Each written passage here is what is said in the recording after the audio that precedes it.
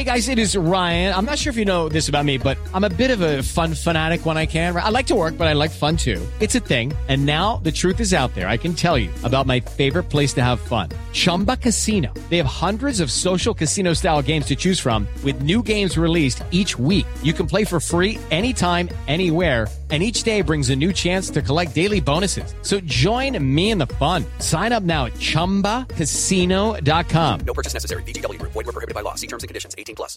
Hello, it is Ryan, and we could all use an extra bright spot in our day, couldn't we? Just to make up for things like sitting in traffic, doing the dishes, counting your steps, you know, all the mundane stuff. That is why I'm such a big fan of Chumba Casino. Chumba Casino has all your favorite social casino-style games that you can play for free anytime, anywhere with daily bonuses. That should brighten your day a little. Actually, a lot. So sign up now at ChumbaCasino.com. That's ChumbaCasino.com. No purchase necessary. VGW Group. Void where prohibited by law. See terms and conditions. 18+.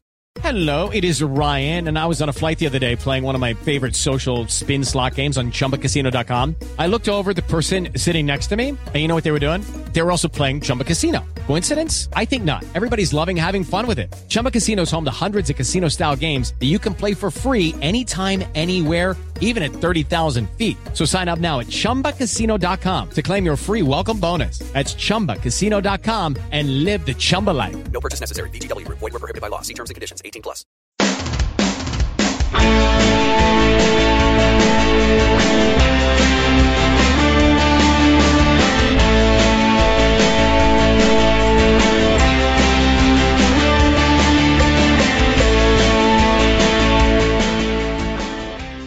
Hello everyone and welcome to Heart and Hand, the Rangers podcast. My name's David Edgar, I'm your host as always, and I'm joined this week as we begin to get seriously excited about the season beginning soon by Mr. Cameron Bell. How you doing, Cammy? I'm good, my friend. Are you okay? Yes, not too bad. I had my first experience in it wasn't in the press box, it was in the West Enclosure. But getting in to watch Rangers with the press was interesting, to say the least. We'll come to that later on. But first of all, Cammy, before we get started today, as we record, today is would have been the 44th birthday of Fernando Ricksen.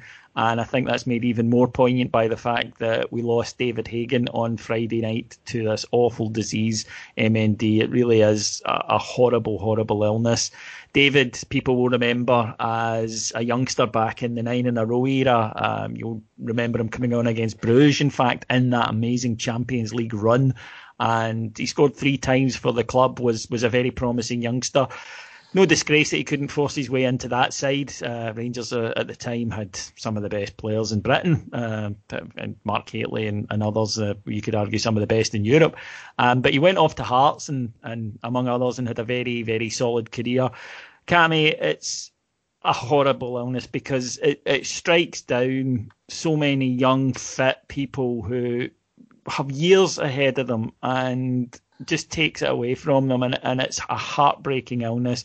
And certainly I'm sure you'll join me in sending all our love to David Hagen's family. I know that the whole of the Rangers support will feel the same way. Yeah, absolutely. And I think the horrible thing about MND is that it doesn't discriminate. And when you see, as you say, David, former professional athletes, and let's face it, these guys are not slouches even after they kind of give the game up and what have you and stuff as well. It doesn't make a difference in terms of, how fit you were, how capable you were, all of that kind of stuff. And because obviously it's so degenerative, it's horrible to watch. And I think, being able to try and give some more highlight to the current MND causes, how to be able to try and do that is something that we see from that. And again, if you look at how we treat that as a Rangers family, whenever one of our own falls unwell, obviously everyone's been sending their best wishes to Scott Nisbet. And Nizzy's obviously fighting his own battle with cancer at the moment, doing well, keeping us with regular updates, etc. But with these guys, like you say, your image is always of that fit, that athletic, especially, Fernando Ricksen, who would have been 44 today, is no age. No. And the fact that, your mindset is with these guys, David Haig was exactly the same, where, it is box to box, it's constant running, again, the athleticism, being able to see that. He was light and quick. Yeah, and what I would absolutely encourage people is that's what you should always remember about these guys. It's not towards the tail end, because they wouldn't want you to remember them in that way. They would want you to remember them in their prime, and it's been cut down all too soon. And yeah, as you say, our hearts and thoughts and prayers are with the Hagen family, and also for Fernando's family on his birthday today. Absolutely, mate. Well, it's not really easy to talk about anything else after that. Nothing can follow it, but we have to move on to more far less important issues. And that, of course, though, football can unite us all. And on Saturday at Ibrox, I experienced a very surreal situation, Cammy, where Rangers were playing. I was fortunate enough to be there. However, seeing Rangers score a goal and no one applaud is utterly bizarre. And the first thing I realised is how trained I am to certain behaviours. It's almost Pavlovian. At the start, they still do the announcements as if it was a normal match day. So the announcer started to give the Rangers team, and he did it in the voice, the in goals, number 1, Alan McGregor. And I wanted to clap, because that's what you do. And then when Simply the Best started, I began to stand up to clap for that. And it's amazing. It makes me think, oh, wow, there's just these things that at half time I stood up, just instantly. There's all these things that you do that you don't really consider. It is bizarre. It must be bizarre for the players to be in Ibrox and to look around and to not see the fans there. That we are such a loyal fan base. We turn up for anything. I think we all remember 41,000 for a friendly against Bury a couple of years ago. So it's going to take some getting used to. 100%, and I think it's going to be difficult for the players. We understand that. I know that we were fortunate enough to hear from yourself and Stevie Clifford from the Four Lads Had a Dream site, talking around really just the kind of emptiness almost, and the fact that the players will either use that to their advantage. It might be a detractor. We don't know, and I think we're going to have to spend a little bit more time allowing the players to be able to try and get into that, because I think the difficulty that you'd always have is you would maybe almost think of that as like a training game. And although, albeit obviously with the friendly with Coventry on Saturday, on Saturday coming at 12:30, the real business begins, and that's going to be a mental shift for the players, being able to do that in an empty stadium, which is, you're going to be able to hear a pin drop. And for a team that maybe, like you say, doesn't have as big a stadium as Ibrox, okay, the noise factor might be slightly, but for us it'll be a lot in terms of having to make that difference for the players. So it'll be interesting to see how we can get on with that. And I think I can see in my head you standing up in the West Enclosure about to start clapping, then sitting back down again. But again, like you say, it's going to be something that, unfortunately, due to these circumstances, we're going to have to just endure. And again, we'll assess the players in terms of how they become accustomed to it. Important factor for us is that we make up for that lost noise when we eventually get back into the stadium. Hopefully sooner rather than later. That would be the key thing. But obviously, the health does come first, and it's understandable that people have to make sure that everyone is able safely to return to the ground. But to the game itself, Coventry were very well organised, I thought, Cammy, very well disciplined, well coached. You could see that they came up last season. They swapped their teams around at half-time. They had 11 substitutions at half-time. And in a way, although they're a few weeks behind us, I think that actually made for a better game, because the players were told, the coaching staff, you could hear them telling them this, to go out and empty it in that 45 minutes, because they didn't have to save some for the second half. So I think that gave Rangers a good test fitness-wise, and also a little bit closer to what we will play at Ibrox in the season, which is teams coming, getting men behind the ball, making it very difficult for us to work. And in the first half, it was a kind of case of same old. We'd seen it before, not really the incisiveness that we showed against Motherwell, where that first half performance was just sexual at times. It was absolutely beautiful.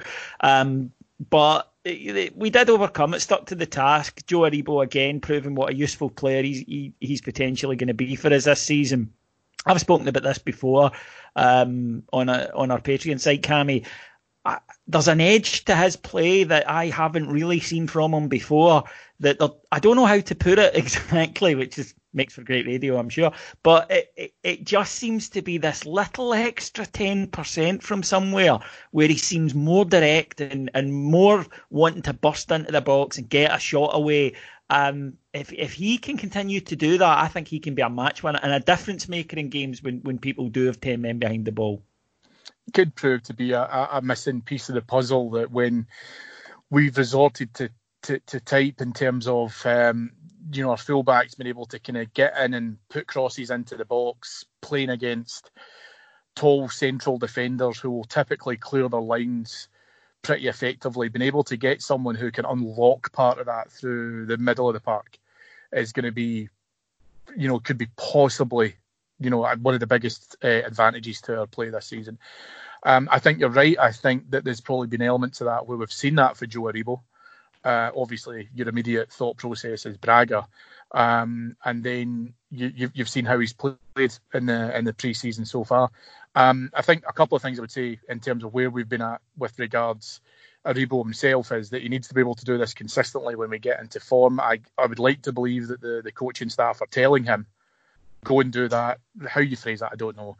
Express yourself, get on the ball, recover it, blah, blah, blah, blah, to go ahead and do that. But the other part of Joe Aribo's play, which I've really enjoyed watching, is not just his fantastic goals, but he just seems to me, I think he's put on a little bit of weight, some good bulk on him, but he's got those telescopic legs, so annoying to try and get the ball off of. But his ability now to shield it and protect the ball slightly better also means that he's going to be able to penetrate further with that incisive pass, that spread across the field, whatever he can do to be able to try and continue that attack and kind of keep it moving. So you're absolutely right. I think, if it was me and I was the manager and I would be saying to him, this is your season. You've acclimatised the game up here. You've addressed probably for me, which was a point around the physicality side of it, which maybe you've struggled with in the past because now you look a bit bulkier. You've put on the weight and strength. So go and do it. Go and take free rein and see what happens if we adapt our play to maybe not play with so many defensive midfielders and maybe rotate that round slightly. Give him the ball, trust him to take the ball. Then I think, like you say, you've also got the ingenuity of Kent one side, Hadji on the other, who will make those wee runs, those wee gaps, because they're players of that level who can see it. So very, very encouraged. The manager spoke about it afterwards and he said that they've put Joe back because, as we remember last season, he tended to play as one of the kind of two number 10s or part of the front three, however you want to put it. He says we've put him back there to try and help us break the lines when teams play like this, to get more goals from midfield, which is crucial. We are over-reliant on our strikers, be it Alfredo mainly and then Jermaine Defoe. We are over-reliant. And I think that everybody needs to contribute more. I think that we should be expecting more goals from all over the field. I'm not expecting a centre-half to get 25, but if everyone can weigh in with a reasonable amount and just shift that burden, and obviously we'll come to who that front striker might be a little later in the show, but it's vital that goals are spread throughout the team, because we cannot continue to be in a situation where if one player is slightly off the boil, it really reduces our goal threat as much as it seemed to last season. Yeah, you're right. Listen, there is that shared responsibility, and I don't think there's anything wrong with laying that challenge at the door of players in terms of what you're capable of doing. I was going to ask you about that. Should players be getting goal targets? Like, I expect you, if you play it, I want 7 to 12 goals from you from midfield. I want 15 goals from you from the wing. Is that a reasonable thing to ask? Yeah, I think it is, because I think that we've got a talent level that far outweighs the vast majority of the domestic opponents we'll be playing against. And I think, listen, don't get me wrong, right? I mean, I'm not suggesting for a minute that the manager turns around and says, right, I expect 15 goals from you in the middle of the park. So if you say Aribo, for example, I want 15 goals from you in the middle of the park, but then you get halfway through the season and hasn't scored yet. What else has he been doing to mitigate those lack of goals? If he's turned around and saying, well, actually, I've set up however many, I've got X amount of assists, then do you know what? That's fine, because you've reshaped that target and maybe bring it into adjustment. But I think, like you say, it's a challenge for us, and these players need to understand. Yes, we accept COVID. Yes, we accept everything that's happened, but there is no excuses anymore. We have no more passengers, And ultimately, you wrecked the second half of last season because a lot of you didn't step up to take that responsibility. We're putting it back to you now. There's a challenge. Go and get it. And the players have to take responsibility for that. And fundamentally, they have to take accountability for what they're going to produce with that. So, no, I would have no issues with goal targets, depending on where you play. Yeah, as I say, as Cammy mentioned, you don't need to be kind of hard and fast to it. If somebody has a terrific season and falls a goal shy of what you set him, it doesn't mean he's in a bad season. But I do think it's a key area for us to improve on. And, the early signs are good. The Motherwell performance in particular was just splendid. Now, I don't think Motherwell, if they come to Ibrox under a normal set of circumstances, give us the amount of space that they gave us to play in. And we've talked about this before. Rangers, when we have space, are a really good side. Proved it again in France, proved it in Europe often enough. It's the games where we dominate the ball. And Connor Goldson, Connor Goldson said an interesting thing after the match. When he was interviewed, he said that sometimes the team, because when they have all that possession, they get frustrated when, they're out of possession. And they go charging off, and that's what leaves gaps. That's what creates errors, and that also allows teams to pull us out of our shape. Whereas against better teams, we're very disciplined and we hold our shape, and that means that we are capable of producing more. Yeah, well, sorry for interrupting there, David, but one of the things I wanted to kind of also just point out as well is if you look back at the Coventry match, the opening 10 or 15 minutes, the way that we are pinging the ball about with lovely control, first-time passes. Again, like you say, if you look back in that opening period, and you'll be very, very impressed if you haven't seen it already, but it's worth remembering, until Coventry got into a little bit of shape, etc., we're capable of passing and looking after the ball very, very well. We can do that as a football team. And yes, I understand Connor's point there in terms of, there's a different optic to it depending on the level of team that you're playing against, whether you do that domestically in Europe or whatever. But there is still the point around, when you have that facility to play, when you have the ball, you can be a very, very good football team that's very effective at, as I say, recycling the ball, passing it well, taking care of it well, and then hopefully finishing that with, scoring opportunities. So, yeah, absolutely. I think that's what's been pleasing for me is to be able to see that across the confidence that hopefully the friendlies have given us up to this point. Yeah, totally. I think that we do go into the season in good form. We have played 4 matches. We've won all 4 of them. We've scored 10 goals. I haven't conceded, and that for me is absolutely huge. It's the old-fashioned thing. You give yourself a chance if you don't concede, and we are looking sharp. We are looking fit. Steven Gerrard, something that attracted a lot of comment was after the match. He spoke about we need players in. We need more players. He spoke to the board about it. The financial decisions are other people's, he said, but he's made them aware. And some people took that as a kind of challenge. That we need players. Back me.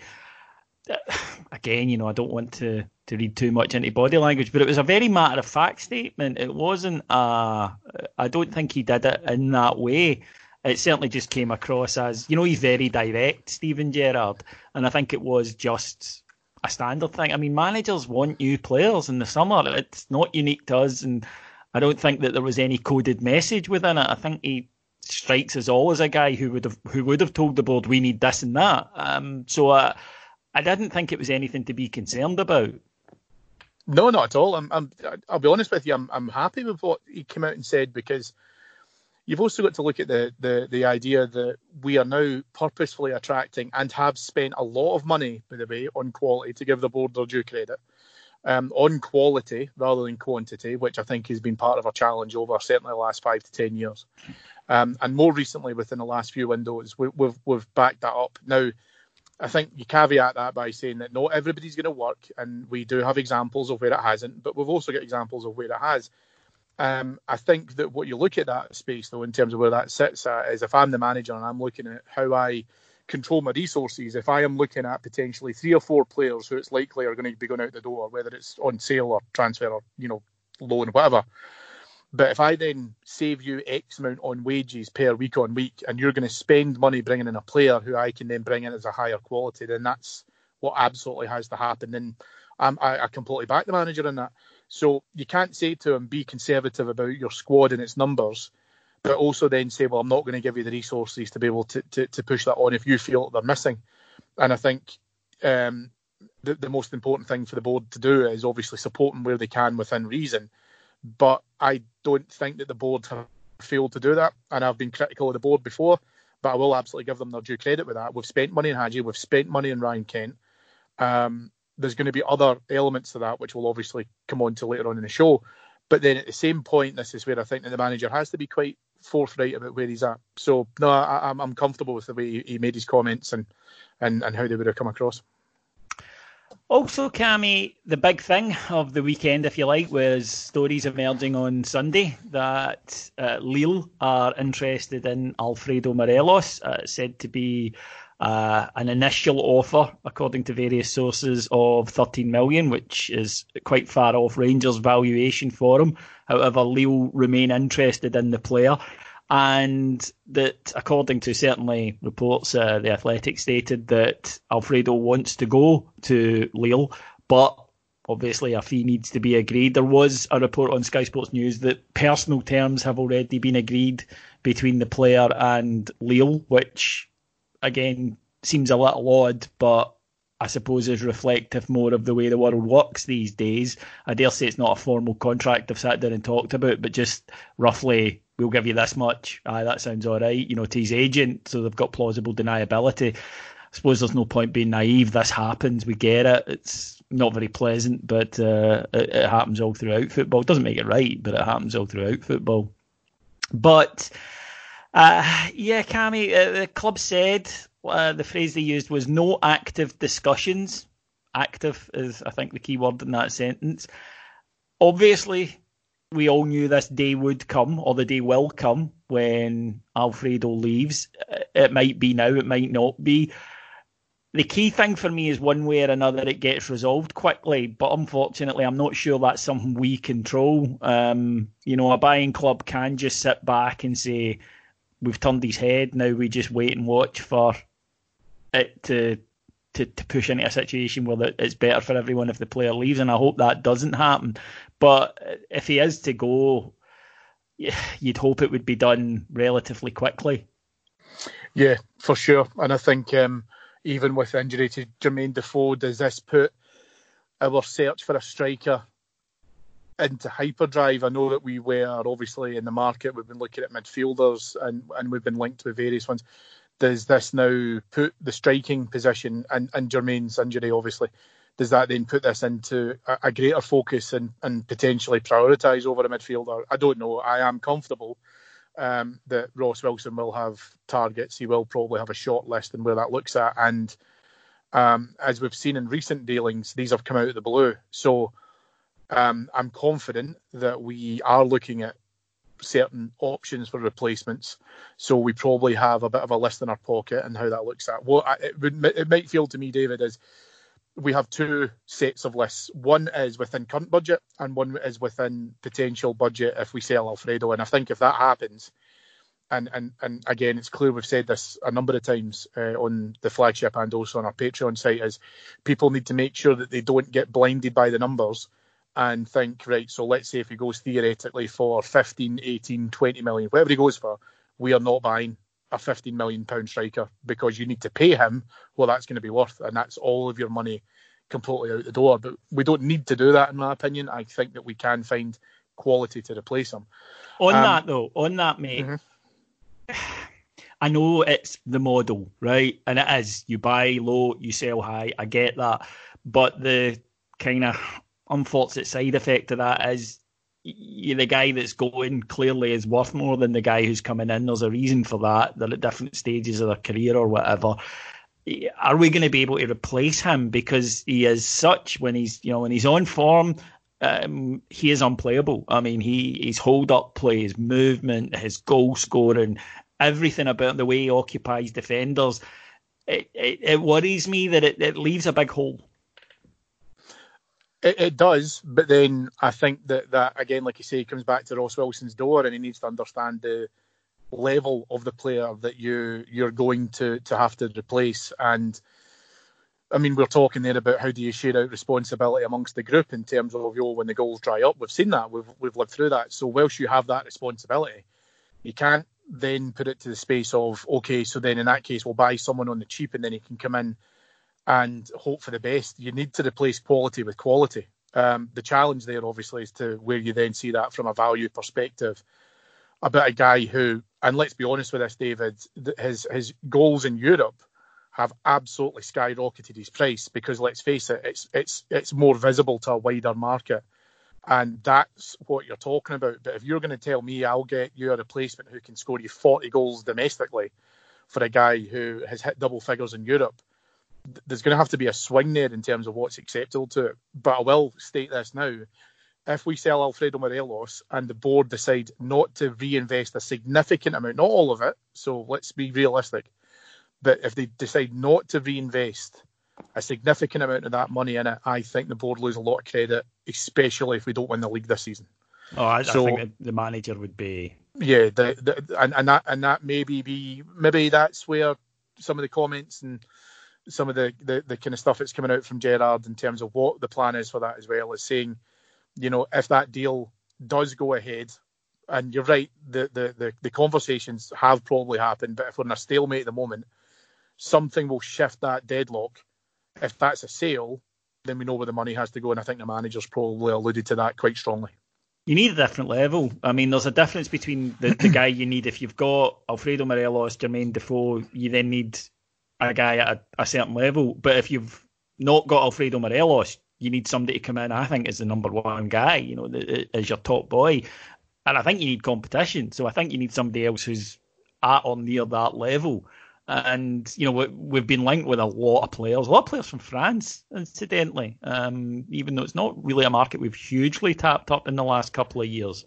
But I suppose that'll happen now. There's been so many names mentioned, you know, Josh Major from Bordeaux was one that was linked. Andre Gray from Watford was another that was linked. And it's difficult because the club are not talking to anybody about transfers. They just don't.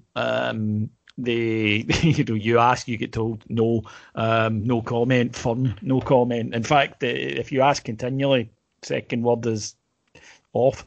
But but then, what would I ask you then? And so, like I say, if you're in charge of that, what would you prefer at the moment? So let's say theoretically we get £50 million for Alfredo Morelos, and let's say the manager then commits £10 million of that towards a budget. So Ross Wilson now has £10 million. Do we then go from a perspective of, okay, so we can get a guy at 7 or 8 and that's our main guy? Or do we say, let's buy two £5 million strikers and what they can produce coming into it? Because this is, in other markets, small potatoes, but here it's big, right? So I don't know is my honest answer. I feel like for safety, we go two £5 million strikers. But you're right, there's a quality perspective there that we need to fulfil and fulfil quickly. I think you've got to get somebody who you go as our main guy. He's, you know, the number one. He is the striker, all things being equal. But then you also, as you say, you need somebody who's still a good player. You know, maybe, and again, we're being very, very, we're painting in very broad strokes here, folks. Maybe you go 7-3, you know, that type of player. Where, you know, it's still a quality replacement to come in. Maybe a younger guy, I don't know. But whoever is our number 9, whoever leads our line next season has got to be quality. He's got to, you know, you never know with any signing really how they're going to work out, but they've got to come in and they've got to be able to hit the ground running. But yeah, the thing that I think we all dread is a saga. That's not good for anybody. The ideal thing is Alf says, do you know what, I want to stay for another year and win the league. Brilliant, and we just put it all to bed and get on with it. But if that's not going to happen, then you want a quick deal where somebody comes in and pays you a good amount with a sell-on fee, because, as I say, you know, players get flipped out of France and end up in, you know, England and Serie A for a lot of money within a year. So make sure we've got a cut of that, and then get your replacements in and be ready to go. But, you know, we're not alone in this. You know, yeah, we kick off the season next week, but other Scottish clubs even are still scrambling about looking for targets. It's not unique to us. Let's not forget that. The way that the market this weird year is, it's going to be strange, and it's going to have a knock-on effect. Windows open at different times to later in the year than they normally would. It's all going to combine to make a strange start to the season. On that, Cammy, in terms of a stop-start to the season, the SPFL board, they had asked for powers to call the season in the event of another disruption, and the clubs refused that. The SPFL were not given those powers. However, we found out today, and we don't have a lot more information other than what we're going to talk about at the time of recording, folks, so apologies if it's moved on in the time since we've recorded this, that the Hearts and Partick Thistle have lost their arbitration case, that the arbitration panel ruled that the SPFL were within their rights to pass the resolution that they did. And it would appear, though, that, we're liable to go back to court, given previous statements from Hearts and Partick Thistle, but we'll find out about that in due course. Again, it's part of this whole situation. It was grossly mishandled by the SPFL from the start, and it shows no signs of abating yet. No, it doesn't. And what I think we called out, even during the process, and what we tried to convince clubs of, is that the base root of this is that the SPFL are not fit to govern this, and it's not. The clubs became very, very self-centred. I understand that to an extent. Money was held from them, and it was held over ransom in order to be able to expedite a vote. I understand why clubs had to be able to try and get around that. I get the whole thing. But when we get back to some sort of degree of normality, my hope is that these clubs remember that. And when we look at being able to try and do wholesale change, at that SPFL level, we need to be able to put the well-being of member clubs front and centre.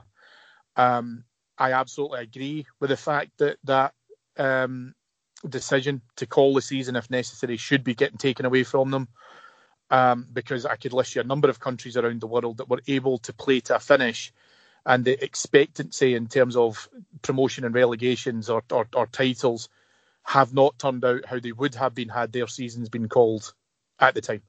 So for me, I understand the Hearts and Partick Thistle will continue doing this. I've said to you many a time, David, I foresee it being the case that they will just accept the decisions, but they'll probably get money out the back of it. I don't know why someone hasn't talked about this. It won't be anywhere near what I think is the reported figure for the two of them, talking about 8 million and 2 million a piece or something to that nature. It won't be anywhere near that. But as we get closer to the league starting, and obviously the lower division starting and getting back to a degree of normality, as we can call it that, there will just be a case of let's just get on with it. And that's what I think will supersede now the fact that this is still unresolved. That's what my concern is. We need to look at a longer range, bigger picture, which I think is why the right decision has been made to take the decision to call it away from them.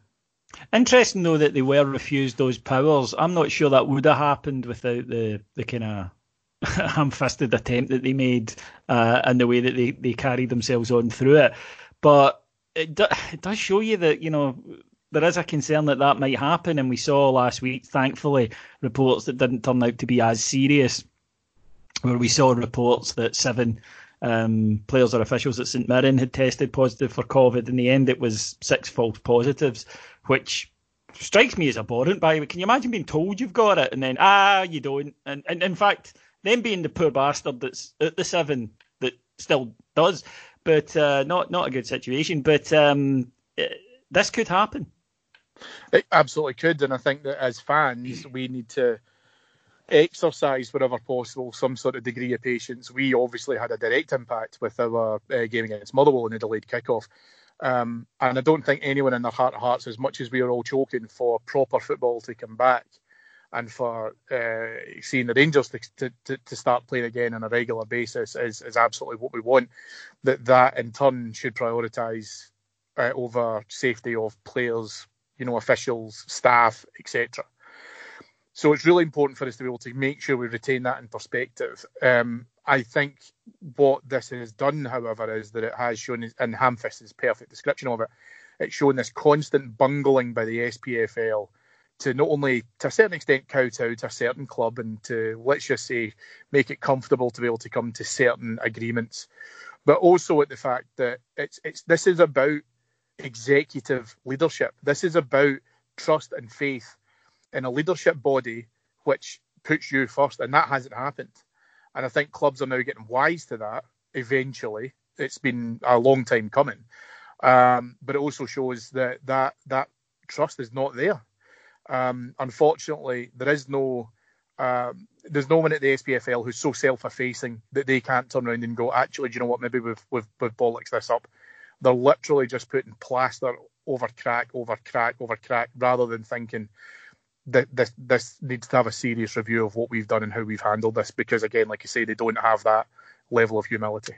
Well, there was reports in the paper last week that Rangers faced an SFA probe, which was described as a complete non-story by people at the club. But, the SFA have admitted their own guidance was flawed. They've had to reissue their own rules after several clubs pointed out that it was incorrect and vague. The SFA also recommended a company to do the testing that just hasn't been up to it. The company can't deliver within timescales that the SFA themselves asked for.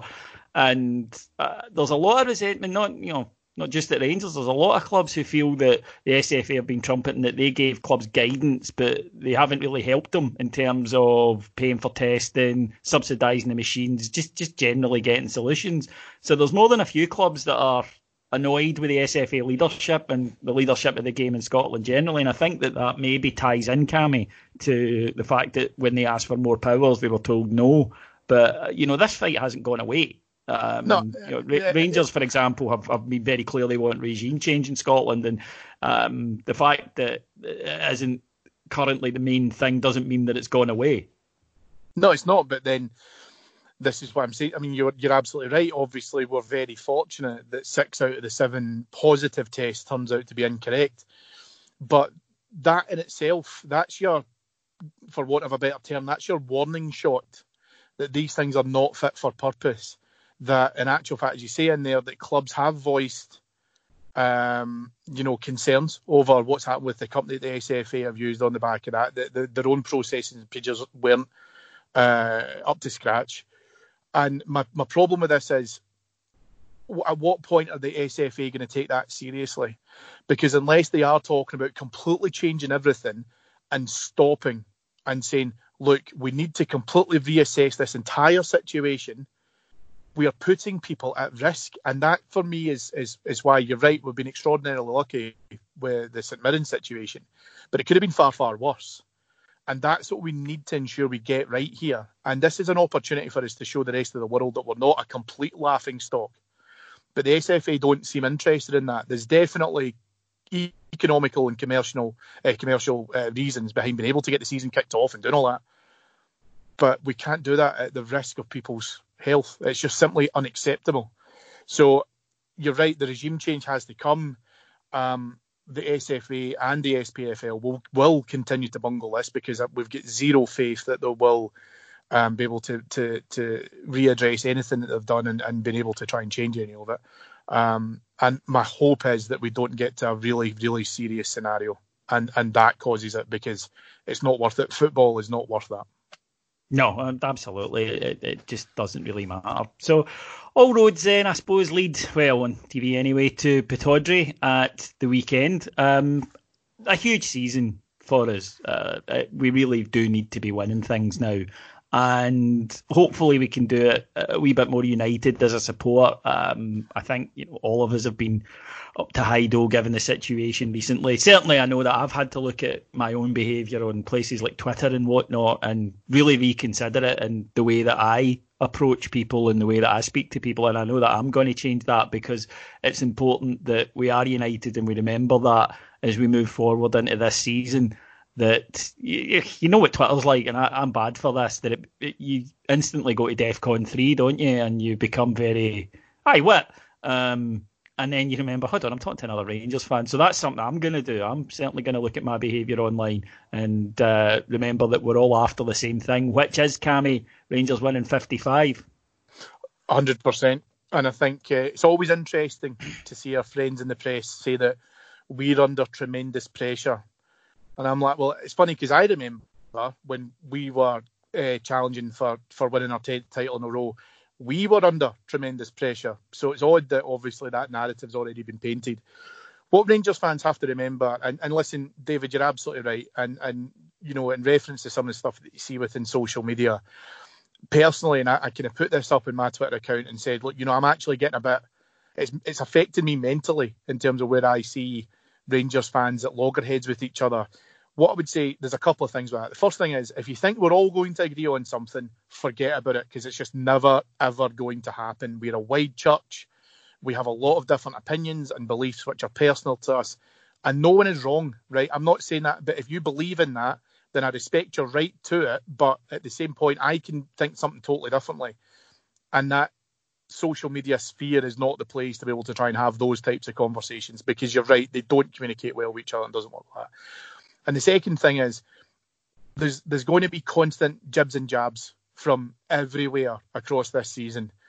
We've already started having conversations about, you know, what happens if there's another break of COVID, and what happens if we call a league and Celtic get it wrapped up for them again by the end of October. I saw someone the other day, and they were totally right. I really couldn't disagree with this, and said our point now is get to the top of the league.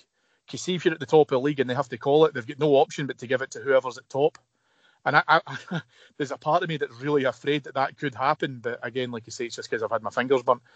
These things will all come at us from different angles. What we can't do as a support, however, is then start that infighting, that kind of bickering amongst ourselves, because we will have all these enemies at the gates, no matter where they come from different angles. Do not think that is paranoia. Don't think that you've not seen or heard parts of this in terms of various different press machinations, in terms of what agenda setting will be set to go against Rangers, because there will be people out there who will do absolutely everything they possibly can to get Celtic to that 10 in a row.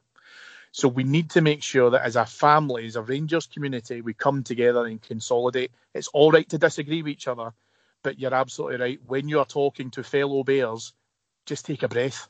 Just take 2 seconds and go, actually, do you know what? We both want the same thing here. So we might come at it from different angles, but again, like you say, just give yourself just two minutes to think about what you're doing and what you're saying and what you're posting. Yeah, and this is not us lecturing, folks, by the way. This is something that we've had to look at. I need to look at my own behaviour in social media, and I've looked at it and I haven't liked what I saw. So I'm as guilty of this as anyone, and that's going to change from now on. As a wise man said to me recently, and I loved it, there's far more that unites us than divides us, and we agree on a lot more than we disagree on. And I think that is important, because at the end of the day, it's one club, it's one love, it's Rangers. Thanks to Cammy for joining me today. A pleasure as always. Thank you, my friend. If you want to hear more from Heart and Hand, you know where to go. It's patreon.com/Heart and Hand, where you'll be able to get, for just $1.99 per month, 50p per week, you'll be able to get hours and hours of content about the Bears as we head towards, hopefully, our 55th title this season. Thanks to our executive producers in London, Mike Lee and Paul Myers. And thank you to you guys for listening. We'll be back next week. Until then, take care. Bye-bye.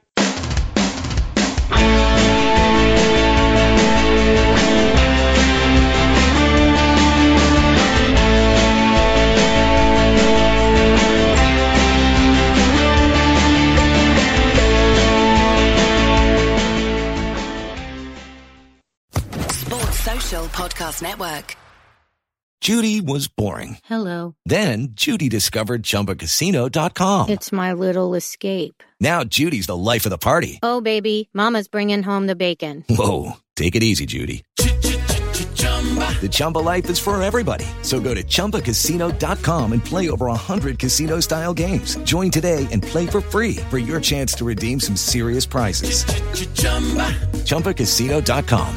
No purchase necessary. Void where prohibited by law. 18+ terms and conditions apply. See website for details.